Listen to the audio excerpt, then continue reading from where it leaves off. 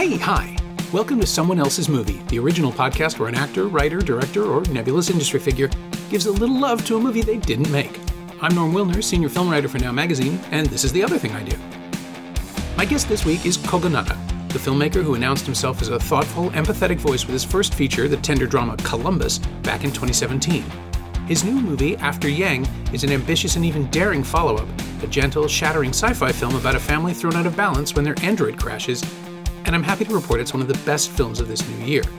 It's playing in theaters in the US right now and opening in Canada this Friday, March 11th. Kogonada picked Afterlife, the film that put Japanese writer-director Hirokazu Koreeda on the map in 1998. It's a tiny, beautiful drama about a handful of newly deceased people who find themselves tasked to make a movie of their favorite memory so that they may carry it with them for eternity. It's a lovely idea and a remarkable movie. And if you haven't seen it, please do that before you listen to this episode. Not that there are spoilers exactly, but it's so much better if you already carry the movie with you, as it were. One small note. This week's episode, I think, is our shortest ever. And you know what? I'm not apologizing for that. If all I could get was 15 minutes with Kogonada, I was damn well going to take it. This is Someone Else's Movie. You know, that film, I've revisited it so many times. It has worked. You know, I think the first time I saw it, I was just so surprised by that it's so speculative and fantastic, but also approached in this real, almost documentary sense. And, you know, at the time, I don't think I knew so much about Koreeda. I'm a huge Koreeda fan now and realized that he had, started with documentaries, and just even the approach to that sort of world and the questions he asks about it. At the time I was sort of dumbfounded by it, honestly. And then it made me watch Maborosi, you know, as you do when you discover a filmmaker that stops you and you're trying to make sense of why it's so moving. I've recently felt that with Hamaguchi, and just have to, you know, like, what is he doing that is so mesmerizing to me and getting, you know, under my skin in a way that I so deeply, you know, that feels almost like a gift. And I had that moment with a while back with Koreeda, and it started with this film. And I don't think I realized, you know, this was a great, you know, when this was presented to me, I didn't, you know, it's funny because when I was making Afterlife and writing it, or After Yang, I wasn't thinking about Afterlife or trying to, you know, parallel it. But, you know, of course, now it's like in dialogue, you know, I feel like it's in dialogue. And then, you know, there was that moment when we were talking about an alt title, that I always loved the title, the English title. Usually I love the original title, but the English title for Afterlife, I always loved it because I love the double meaning of after, you know, that after is both, a marker of time post life, but it also reflects the pursuit of something. Mm-hmm. And I always thought, like, oh God, that's so lovely, because I think that film is also about the pursuit of life. Like, what is life after all? And I felt, you know, and so, you know, cheekishly, you know, After Yang has that quality in me, you know, that is both after his life, but Jake's pursuit of Yang. So there was definitely that element that I borrowed. But, you know, since knowing about your podcast, I was thinking about that. And I just think, you know, there's so much dialogue. I think that, of course, that film has been within me. And as I was writing After Yang, you know, I find myself, you know, knowing that a lot of those questions that I asked about Afterlife are in After Yang as well. Yeah. As soon as you picked it, it came together for me, because I would not have, having seen After Yang, I didn't make the connection. And then you chose it, and I thought, oh, of course, it's it's the DNA. We're interacting with the story moving forward and backward at the same time in much the same way. Although in Afterlife, Koreeda is doing it for all of his characters. Yeah, even the ones we don't understand are performing functions. And After Yang is much more. The memory aspect is coming from a single perspective. Yeah. But they're both about, I mean, it's almost a cliche to say this film is about grief because everything is supposed to be about grief right now. Yeah. Superhero movies are about grief. Children's cartoons are about grief. But both Afterlife and After Yang are about grieving, which is different. Yeah. And it really struck me this time through that they both come to a place of, if not peace with it, acceptance. And the way both films separately find a way to that acceptance, and the way that Koreeda makes it feel almost triumphant. Yeah. That's the thing that has stuck with me. I saw it, I think I must have seen it at TIFF when it played there at a press screening. And all I remember of my response initially is, oh, this doesn't look great. And then, because it didn't. No, it doesn't.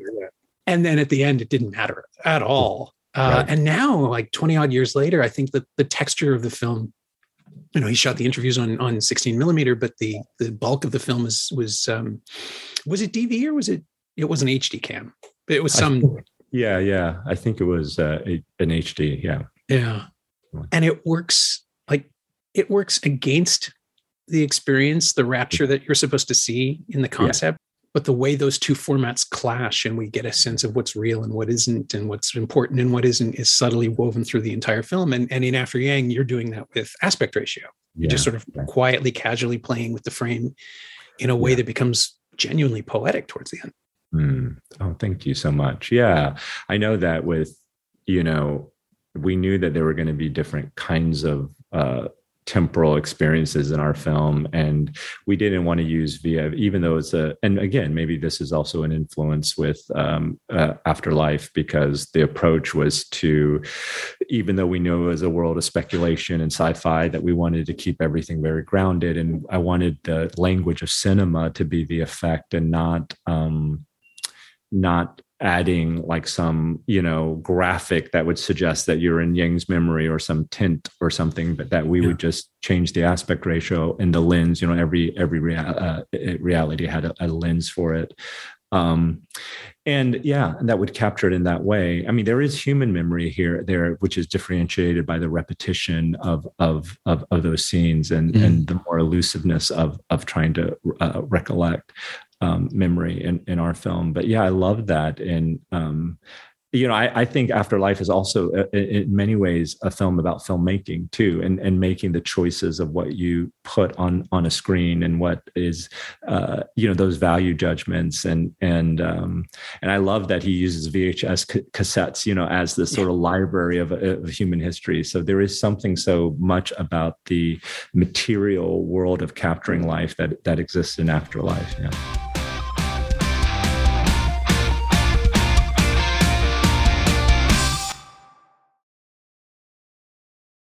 And it's weird to see the film reverberate through new voices, other filmmakers, and another generation. Have you seen 9 Days? I haven't. It's on my list, and people have said that it has a conversation with Afterlife. So. It's remarkably fluent in that conversation, in a way that tells you right off the top that he's seen it and loves it, and he's not going to do the same thing. Oh, interesting. And it's really remarkable.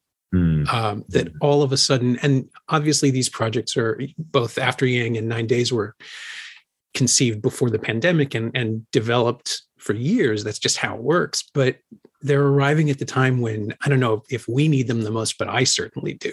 We're reckoning with so much. And the other thing that really struck me when the Criterion edition of Afterlife came out, and I got a chance to not just to rewatch the film, but to dig into the supplements and just live in it for a while. I didn't know that he had originally, that Koreeda had originally started putting it together to deal with dementia, to deal with the occurrence of dementia in his life. Oh, wow. I didn't know that. This is all new to me. So that's incredible. Yeah. Yeah, it's on Wikipedia. I'm assuming it's true. But he said that it was a childhood experience with his grandfather, who suffered from a neurodegenerative disease in a time when this kind of syndrome was not yet well known. But it was clearly dementia. He lost his memories of his family and his world. And having just gone through something like that in my own extended family, and it lands differently. It's the kind of film that evolves with you, which I find absolutely amazing. That it's waiting for me to catch up in ways that I don't even comprehend. I love that. Yeah, no, and really the films that I love and have stood the test of time in my own life have that quality. I'm just experiencing it now because, my kids are now at a certain age, and even like I loved Ozu from when I was younger, and God, it has such a different texture and flavor and who you identify with. And, it really, those films can live through time with you. And certainly Afterlife has been that way. And things that used to befuddle me now make, like resonate deeply with me, and vice versa. It's really, it's again, like a gift, it's a real gift when you find that kind of film. Yeah. And when did you find Afterlife? At what point in your life did you first encounter it? Yeah. I mean, I think I had, I think it was after I had sort of discovered Ozu, and I was really starting to, I kind of came into cinema or international film through Europe, like a lot of people do, through Truffaut and then Godard, and really engaging that whole moment. And it was, it was that real discovery that film didn't have to always be, presented in the way that, Hollywood offers film. And is not a critique, of all Hollywood films, only that, that there could be a different pace and rhythm and a different even world of decision making, why they were offering up these worlds. And it really like fundamentally helped me think through what it meant to be human, what it means to exist. But there was also something, I think, some element of me that it resonated. And I lived most of my life negotiating like a European white culture. I was studying like Western thought. So it was all sort of resonating. And then, when I started discovering Ozu and Asian cinema, it hit at some other level that I didn't even realize, like almost felt like something that was both so unfamiliar and unfamiliar. And then I went down the rabbit hole of Asian cinema, and and Koreeda came pretty early in that, because I think people were saying that he was like the next Ozu. And of course, if you watch his film, Mabarose is maybe as close as he gets. And I think he has said that he's more like Naruse, but it's not as if he follows the formality of Ozu, but there is something I would say, but it tastes like Ozu. It's not maybe, but there is, I understand why, because you walk away and it stays with you in a way that has a lot of similarities. So it was during that real era of discovering, a whole world of cinema, but his stood out. And, even now he is probably my definitely, top 3 favorite contemporary filmmakers. Anytime he has a film, it's a celebration for me, Yeah, I'm always excited, and it's weird. I always forget from film to film, and I think it's just because he changes up his genres and plays with things in ways that I don't expect. That when something like The Third Murder comes along, I'm just like, oh, really? Okay. And it's never a bad thing. It's always this intriguing spark of curiosity, this sense that I'm going to see something new, even if I recognize the genre. And when you mention Ozu, the comparison absolutely stands. Yeah, for me, I think of things like Father Like Son, which could completely easily be an Ozu film if it just was slower and more formal. But he's interested in the conflicts, but not in the style. No, the dynamic and how he is trying to understand family, and you see it in his latest film as well, is in that same sort of pursuit. No, but I feel the same way, when he did Hana, the samurai film, and kind of in that genre of like revenge samurai, and then you watch it and you're like, oh God, this is such a Koreeda film. It's an anti-revenge film, this reluctant samurai, and it's lovely in its own way. And I think I saw Erdal a while back, that. I always forget about Erdal. And you just see it in the language about what he really cares about, no matter how speculative or fantastic the genre is. He always is grounded in something that you can tell he's occupied with, and again, for me, Afterlife was a real start of it. And I think like you, I think I probably had a critique of it. I think both the visual form of it and even dealing with I think at the time I was very into like contemporary drama, and anything that diverted from that, I was just like, but it was again one of those films that, as much as I thought, I was trying to, when you're younger too, you're just a little bit more eager to critique or create some,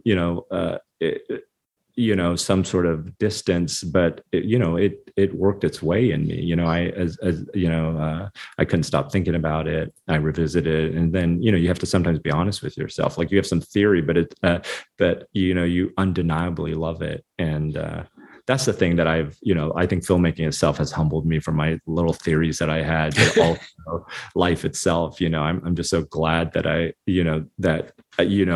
really trying to be honest with how you feel about a film, regardless of some idea, that you have. And it was a real breakthrough in that way. Yeah. Yeah. I can't remember if it was Billy Wilder or Richard Lester, but somebody, it's a great quote from that era of somebody saying, like, what does your film mean? And the response was just, it means I finished it. Right. I got it out the door. Yeah. No, that's really what your film theory becomes when you start making films. It's all, it's like, it's hard nowadays to even critique any film because it's such an accomplishment to finish a film. It's such a, I understand that now at a very visceral level. And I know that, people had worked very hard for a film to be, finished. So, yeah. My thanks to Kogonada, whose beautiful, moving new film After Yang is in theaters in the US right now and opening in Canada this Friday, March 11th. Thanks also to Kate Parks and Olivia Nasser at Elevation Pictures. They know what they did. You can find Kogonada on Twitter @Kogonada, all one word, and you can find Afterlife on Blu-ray and DVD in that lovely Criterion edition I mentioned earlier. It's also streaming on the Criterion channel along with most of the supplements. As always, you can find me on Twitter @Norm Wilner and elsewhere on the internet at nowtoronto.com, where I host the Now What podcast every Friday and write far too many words about movies and television. And you can find this podcast on Twitter @Semcast, SEMcast, and on the web at someoneelsesmovie.com. Our theme song is by The Last Year. If you like it, or the show in general, please say so. Leave a review wherever you've been enjoying us. Every little bit helps, it truly does. And check out the other shows on the Frequency Podcast Network while you're there. Stay safe, watch movies, wear a mask if you go out, get your booster when you can. I'll see you next time.